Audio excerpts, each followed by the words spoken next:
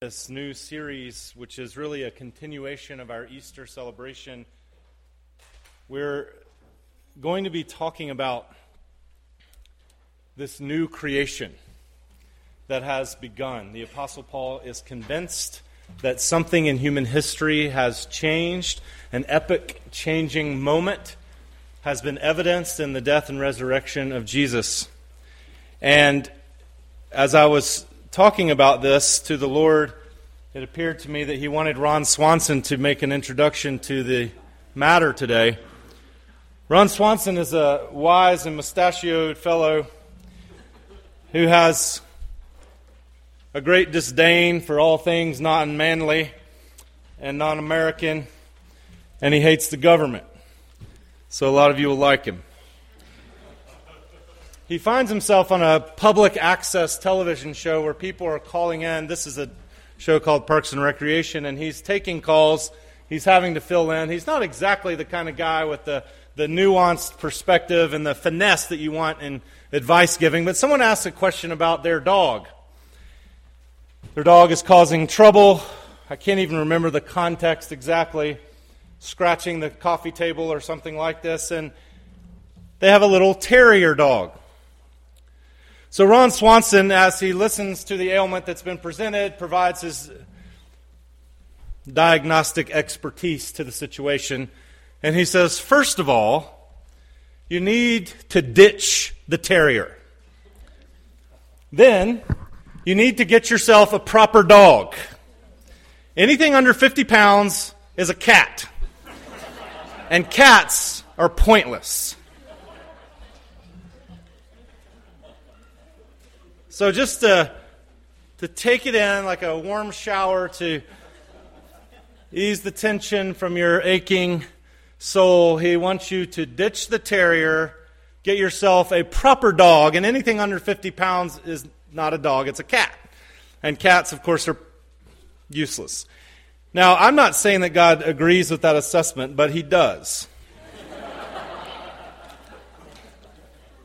And if you like cats or small dogs, I'm just playing around. So please don't write me about that. I'm just telling a joke. I didn't even make it up. Ron Swanson told it to us. But it does give us a nice little segue into a way of thinking about this book of Galatians and the way that it begins. Because if you're going to get any reassurance from what the apostle would call the new normal that has happened, a normal that's not present to everyone's eyes equally.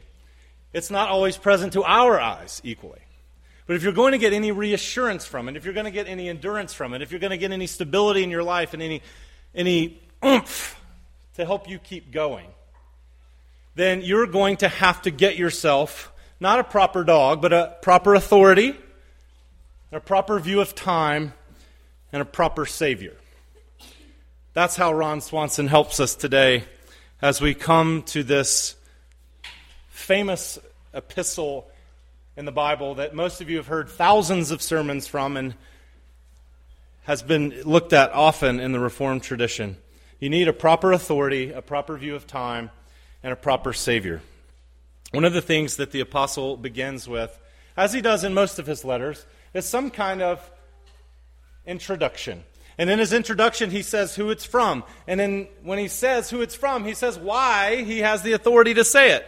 Paul, an apostle, sent not from men, nor by a man, but by Jesus Christ and God the Father who raised him from the dead.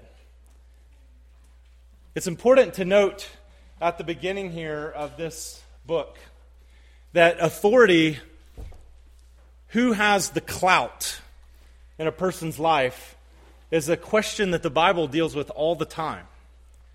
It's really a question that you deal with all the time, whether you recognize it in those terms or not. We're always trying to figure out who's telling me the truth. Who should I listen to about this? Which story should be forming my life? How can I tell if I'm heading in the right direction or the wrong direction? How can I tell if what just happened is good news or bad news? Well, a lot of it depends on what you're hoping for. Who has the most clout in your life? The apostle's clout has been diminished. his authority has been tarnished in this church that he started during his first missionary journey. He started this church apparently because of a sickness. He was brought to these Galatian churches. They came to believe that Jesus was the Messiah. They had apparently a tremendous amount of joy regarding this, because later in the book, Paul will say, "What has happened? You guys were giddy, like you'd been at a kid's birthday party, hopped up on sugar. And now not so much. What happened?" Well, what happened was some folks had come in. He says some folks who were trying to cause turbulence for them, who were trying to pervert what he taught. And they were saying, Paul had some right things to say about this Jesus, but he didn't have all the things to say. You need to listen to us. There are things about the Christian life that you need to adopt that Paul didn't mention. He wasn't right all the way about this. And so the apostle really does make a pretty strong delineation of the fact that you need to listen to me. Now, we're people who are about as allergic to pronouncements of authority as we are to lying down in a bed of wasps. We do not like the sting of anyone telling us what to do. I don't think you do. But the apostle makes a big deal out of it in this book especially, but he does it over and over again because that's always on the line. And when you think about it, if you will pause and you think, what's determining the direction of my life? All of you have some voice that has some clout in your life, and it's determining a whole lot. It determines what you second guess. It determines what you hope for. It determines how you console yourself. And so it's pretty important. That's why you need to get yourself a proper authority. And the apostle says, I want you to understand something.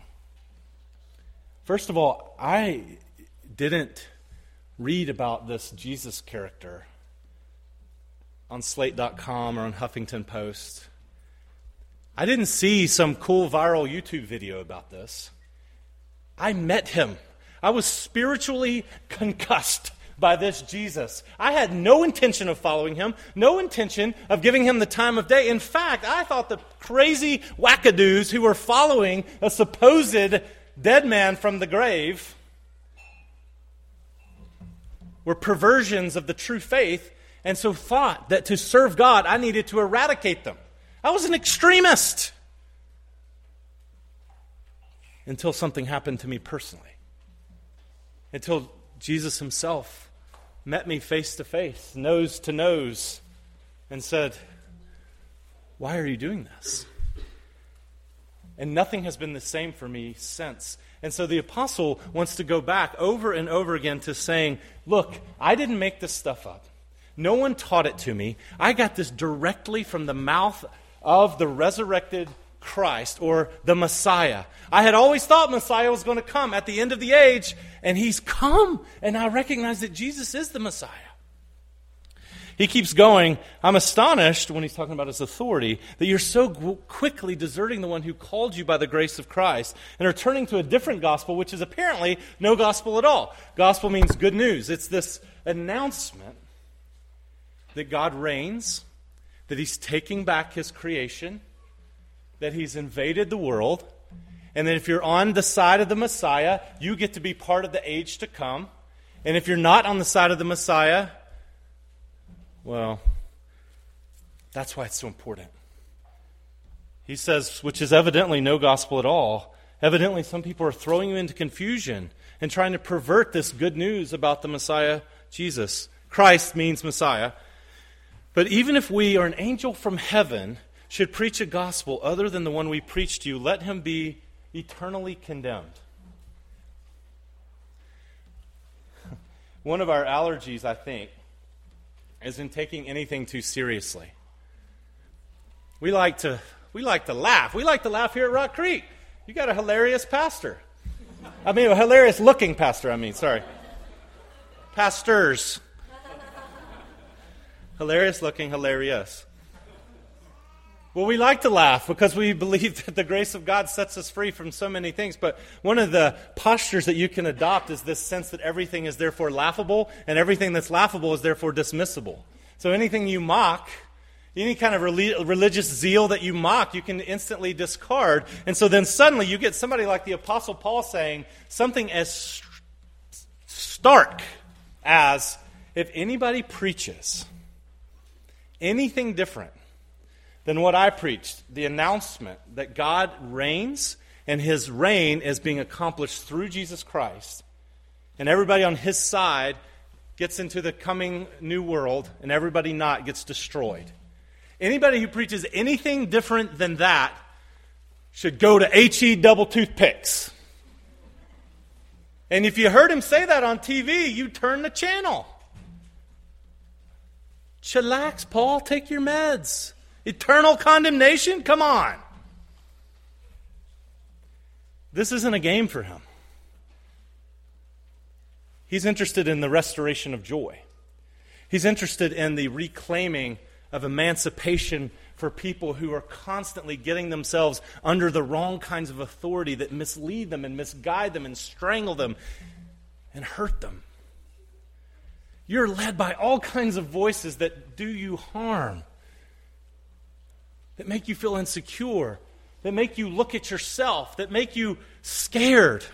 And God, through this apostle that he has sent, is saying to you, I want to tell you about a way not to be condemned. I want to tell you about a way to be rescued. I want to tell you about a way that restores joy to your life. I want to tell you about a way that you don't have to think about yourself all the time. You can be liberated from the gloomy little dungeon of yourself. I want to tell you about a way to be free.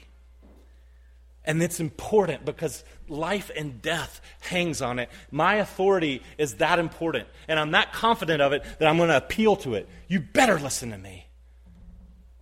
You've heard me say before in this great essay that Walker Percy says is his favorite essay by Soren Kierkegaard. Or Soren Kierkegaard, if you're a Dutch person. Or an academic who likes to speak Dutch like you know it. Just kidding. Ooh, the snark coming out today. I must be in a bad mood. Not very in tune with myself. Okay, so Walker Percy he says there's this article that Kierkegaard has written called The Difference Between a Genius and an Apostle. He says a genius is somebody, it's a really smart person who can discover something at any time. They can discover a mathematical truth, an economic truth, a political truth, a philosophical truth. They can uncover it, they can unearth it, they can put it down, and they can stumble upon it. That's a genius. They find out things that nobody else can find out. An apostle is very different than that. An apostle has had a piece of news delivered to him and has been given the authority to share it. So that when he shares it, he can say to the person who asks, what gives you the authority to tell me this? He can say, I have the authority. I was given it, and if you don't believe this, it's on your head. Now, you may not like that, but this is the food that the universe grows, as C.S. Lewis would say. And the Apostle Paul thinks of it that way. Jesus picked me, and he's got no pride about that. He recognized, I don't have any idea why he would have picked me. I was an awful person. Oh, he picked me so that I could be a herald of his unlimited patience. That's why. And I get to go around and tell people, do you want unlimited patience from God? Do you want to have yourself scrubbed clean from the deep stains that the world and yourself have brought on yourself? I know a launderer. I know a way out.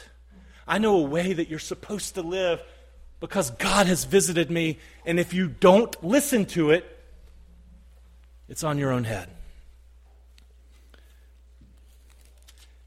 It's a little stark because a lot's at stake. It's a little stark because a lot's at stake. You need a proper authority in your life. I had an altercation, a verbal altercation the other day with a teenage boy. We were learning to drive. My wife might say that both me and my son need to learn to drive. I'm presumably, in this instance, the teacher, and the son is and he's doing a great job. He really is. Every now and again, I love you, boy. But every now and again, we have a situation. And sometimes it might just be me. I'm willing to admit that. But here's how a conversation went the other day when I got a little frustrated. He didn't understand the frustration. And I, of course, never have overreacted about anything in my life, ever. So it had to be the proper response for me. But I said to him, buddy, the reason I'm being so fierce about this is because, and I was a little bit high-strung. It'd been a very busy day. I was already feeling pressure. I think I was doing something on my phone, which probably made my reaction extra worse. And I said, trying to find the right word, in driving there are no mullets. Mullets. Business in the front, party in the back. And he laughed because he realized that I said the wrong word. I didn't mean to say mullets. I meant to say mulligans. But mullets is what came out. And praise be to God, he has such an endearing authority. He teaches him such wise things. In life, son, there are no mullets. He knows good and well there are mullets. You've seen them on TV. You might have seen them in your life. You might have even had one. But what I meant was there are no mulligans. Like if we mess up, we die. We can't hit reset. When we mess up, somebody else dies. So sometimes I'm going to be a little fiercer than I might otherwise be. And I think that's part of the way to understand what the Apostle Paul is up to in some of these authoritative pronouncements. Let them be eternally condemned if they don't believe this stuff. Even if an angel says it, let them be eternally condemned because he thinks so much is at stake. It's so incredibly important. He knows the gravity that's been laid on him. He knows the great intentions that God has, but also how dreadful the day of the Lord will be for those who don't have the covering of the one who has already been blasted by the wrath of God for them. And so there's a lot on the line. And so he needs to share it. And he recognizes that he's a sent person. And that's worth thinking about ourselves when we're trying to reassure ourselves with the Scriptures. Listen to the apostle saying, I'm a sent person. Well, that has implications. I've been sent not from men, not by man, not by a committee. I was sent from Jesus and God his Father who raised Jesus. I was listening to a pastor the other day who was talking about this man that he knew, and I had heard about this man. He was a very wealthy man, a very dignified man, and he got involved in some sideways business dealings. He wound up getting arrested, and I think some felonies charged against him. He went to prison. And this pastor said, this man I had never really liked. Pretty arrogant, really. He's a very abrasive person. But when he was in prison, this guy who'd never really gone to church in any place or anything like that, I felt compelled to go and visit him. And after the second or so time of visiting him, this man had his dander up and he said, why are you here? What are your intentions here? And my pastor friend said, well, I want to tell you I've been sent by someone. Someone has told me to come and visit you, but you don't know who they are. See, my friend had this strong sense of being sent by Jesus to this man he didn't like so much in jail because he had something to offer him. And the man began to be touched by that. It altered him in ways. It warmed him in ways. And I think you need to see when you listen to the Scriptures to think, God has sent this message to you because he wants you to have a means of escape from the tyranny of yourself. Don't think of the Bible as a burden. Think of the Bible as a way out. And if it's not a way out, then you're not reading it right. And if the people who are preaching it to you or the community that you're in is trying to believe it, if it's not a way out, if it's not a way of good news, if it doesn't bring good news, then it's not being processed right. You need a proper authority. And when you have a proper authority, you can properly believe it. You also need a proper view of time. Paul says, grace and peace to you, a lovely and frequent address that he has. Grace and peace to you from God our Father and the Lord Jesus Christ, who gave himself for our sins to rescue us from this present evil age, according to the will of our God and Father, to whom be glory forever and ever. Amen.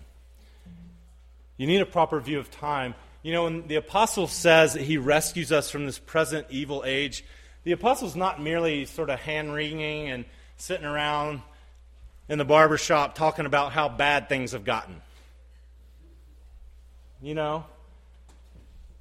He's not just a Fox News reporter or a Fox News talk show or the other side, whatever, and just talking about how awful everything is. That's not what he means when he says the present evil age. He is talking about a view of time that every Jew would have had in his day. This view of time that says there are two ages in human history, really. There's this present age, and there's the age to come.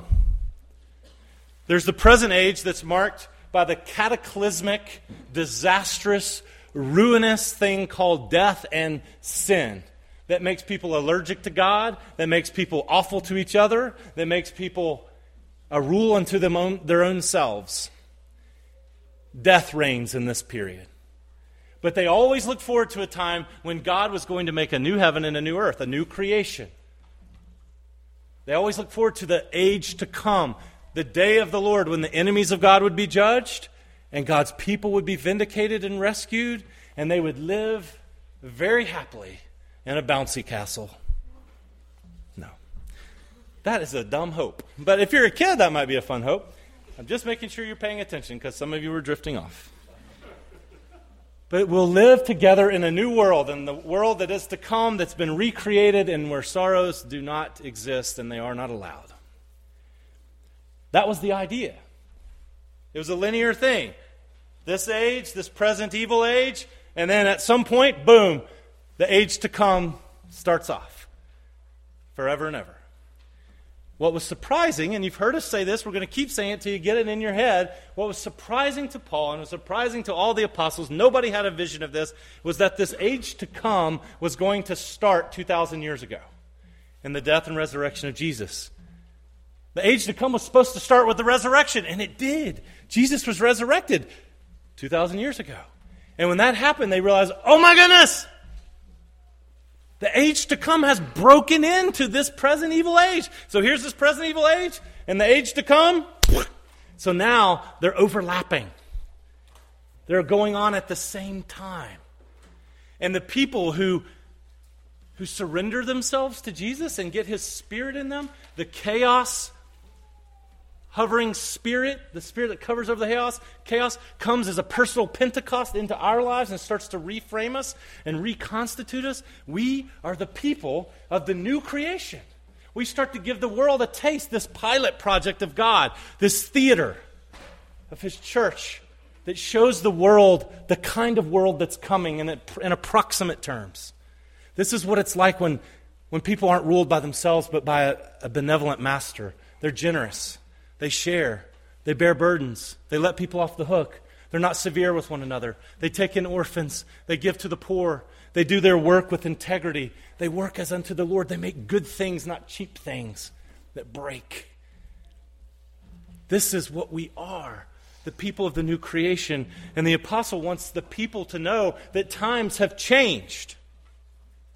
That we're in the last days. We have been for 2,000 years. It's not a new situation now for us.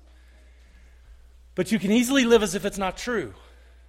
You can easily live as if the king has not already come and started his reign. You can easily live as if his saving work has not been accomplished. And so he's trying to wake you up to this. The argument goes something like this in the book of Galatians. These people who have become Christians, they were so excited. They were so liberated to know that now they could be known by God and they could know God. And it was such a thrilling thing. And then suddenly they had to deal with the problem that you and I have to deal with. Themselves.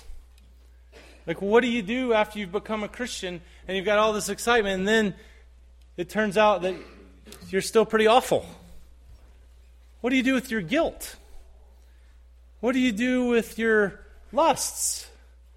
What do you do with those things that if anybody saw what you were doing behind closed doors, you would blush and everlasting shame?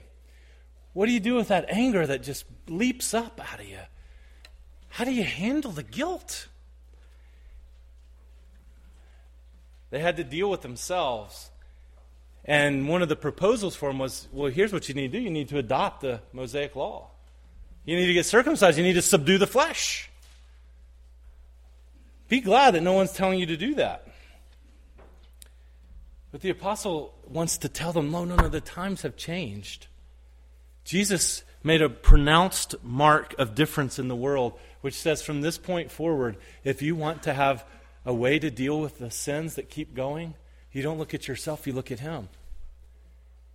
Because he has received the curses for you.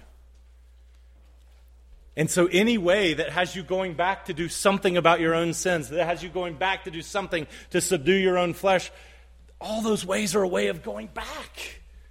Going back pre-Christ, pre-cross. And he says, don't do that.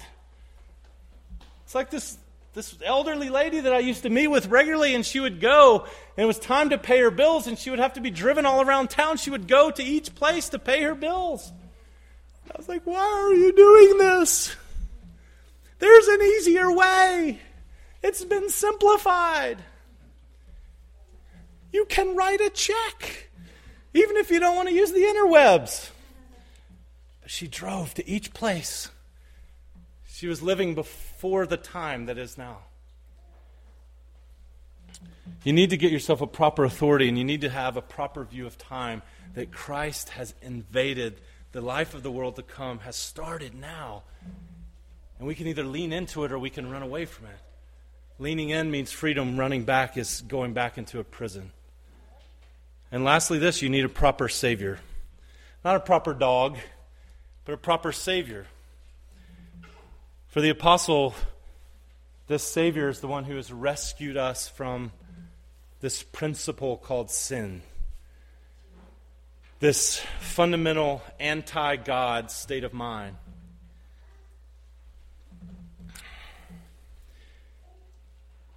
We have a dog, a real dog, an over 50-pound dog, a dog that's better than your dog.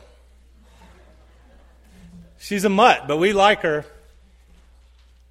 And I notice this very regularly, and I noticed it just again this morning, but she sleeps on our screen porch. She has free reign of the yard. She's not allowed in the house because she's an animal. But she sleeps on the screen porch, and she can come and go as she pleases. And there's French doors between our living room and the screen porch. And this dog, Lady, who used to live here, she was called Church Lady. We've abbreviated it now. She will just sit there in the mornings and watch me. Without movement. I don't even know if she blinks. She just stares me down. If I move, she'll just watch. You know why? Because I haven't fed her yet. She doesn't scratch on the door.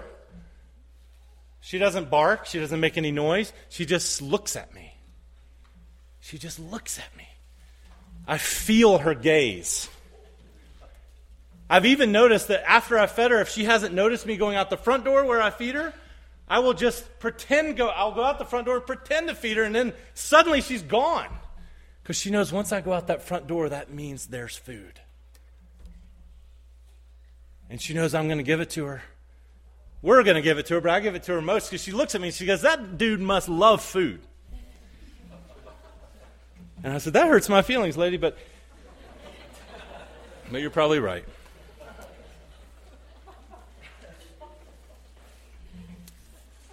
But I think one of the things the apostle would say to you this morning, who wants to say with proper authority, you can take this into your life and realize that this proper view of time that you're in, that something has happened, and so now you have a proper Savior presented to you.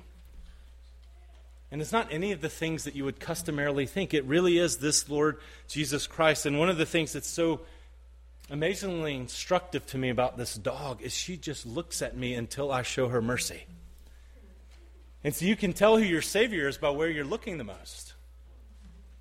You can tell who your Savior is by what you stare at the most. Who are you hoping what are you hoping is going to somehow fix you, somehow mend you, somehow restore you, somehow refresh you? Praise be to God, this mutt that we love in our house has shown me she just looks at me. She just looks, she just stares. Like a mistress looks to the hand of a maiden, like a slave looks to the hand of his master. So we look, O Lord, to you till you show us your mercy. And see, the apostle would say, here's what happens to all kind of people who don't believe and don't realize, for Christian people who don't realize that we're in this new creation. You start to screw up. You fail God. You want to please Him. Some of you want to please God so badly, and then you can't carry it out anyway. You keep letting yourself down. You're sure you're letting God down. And one of the things you instinctively do is you say, how can I do better? How can I clean this up? And you start looking at yourself. How can I prove to myself that I'm really His? And Paul says, prison occupants say what? You going to really looking down inside yourself, into the labyrinth of yourself for liberation? You're going to go into a maze to look for liberation. You've forgotten your proper Savior. You're looking to a cat. You're looking to an improper Savior. You're looking to yourself, and you are not an adequate Savior. You can't do enough good. You can't bring about new creation. You can't absolve yourself of your sins. It's already been done. You can look to the one who did it and forget about yourself and know the joy of that self-forgetfulness. Paul wants people to know that. New creation people start to look to Christ, and as they do, they forget about themselves. And as they do, they're filled with the Spirit. The life of Jesus starts to pulsate out of them. They learn how to live in love, and so they're not eaten up with their sins. And when they are, they hand them off. And they don't say, I've got to fix this. They say, look to Him who has rescued me. The God who rescued the Israelites groaning under slavery. The God who rescues the Israelites crying out against the Philistines. The God who rescued Daniel from the den of lions, and Shadrach, Meshach, and Abednego from the fiery furnace. This God rescues. You can't rescue yourself. The one you look at is the one you're looking for to be a Savior. And the apostle would say, I've got the authority to tell you that the proper time is now. New creation has begun, and there is one proper Savior for all kinds of men and women and children, no matter how much money you make, no matter how much education you have, no matter what you've done or failed to do. And His name is Jesus Christ. He gave Himself for our sins to rescue us from the present evil age. In our small group the other day, this is the last thing. One woman said this as we were reading through the Bible. Y'all reading through Leviticus, Numbers, you should be, right? You're reading through, she said, I tell you what, if I hear about one more animal being slaughtered, I think I'm going to have a stroke. I said, that sounds about right. And the apostle was saying, you know what? Do you see Galatians? Do you see Rock Creek people? Do you see what's happened in the universe? That God has already started the new world where this system that got taught for ages and ages that said, whenever you lie, whenever you're stingy, whenever you're mean, whenever you're gossipy, whenever you're sexually impure, whenever you don't think of God, whenever you serve yourself instead of another, that's called sin. And if you make a lifetime of serving sin, your payment, your retirement system for that is death. That's the pension for sin service. But what's embedded in these people is that when there is sin, there must be death. Something must die instead of you. Something must die instead of you. Something must die instead of you. That's a provision God makes, and Paul wants to say, look, it happened. The God-man died instead of you and now offers new life part of the new creation for those who will take it, for those who will look to him and say, I'm looking to you to show me mercy. I guarantee it'll categorically change your daily life to say, I've got a proper Savior and I've got proper authority to believe he's my Savior. And I live in this new creation, this new time. I'm going to look to him, not to myself, not to my spouse, not to my job, not to my food, not to anything. I'm going to look to him to clean me, to refreshen me, to change me, to reassure me, and to gladden me. Will you let him gladden you? Look to him. Don't look to yourselves. Amen.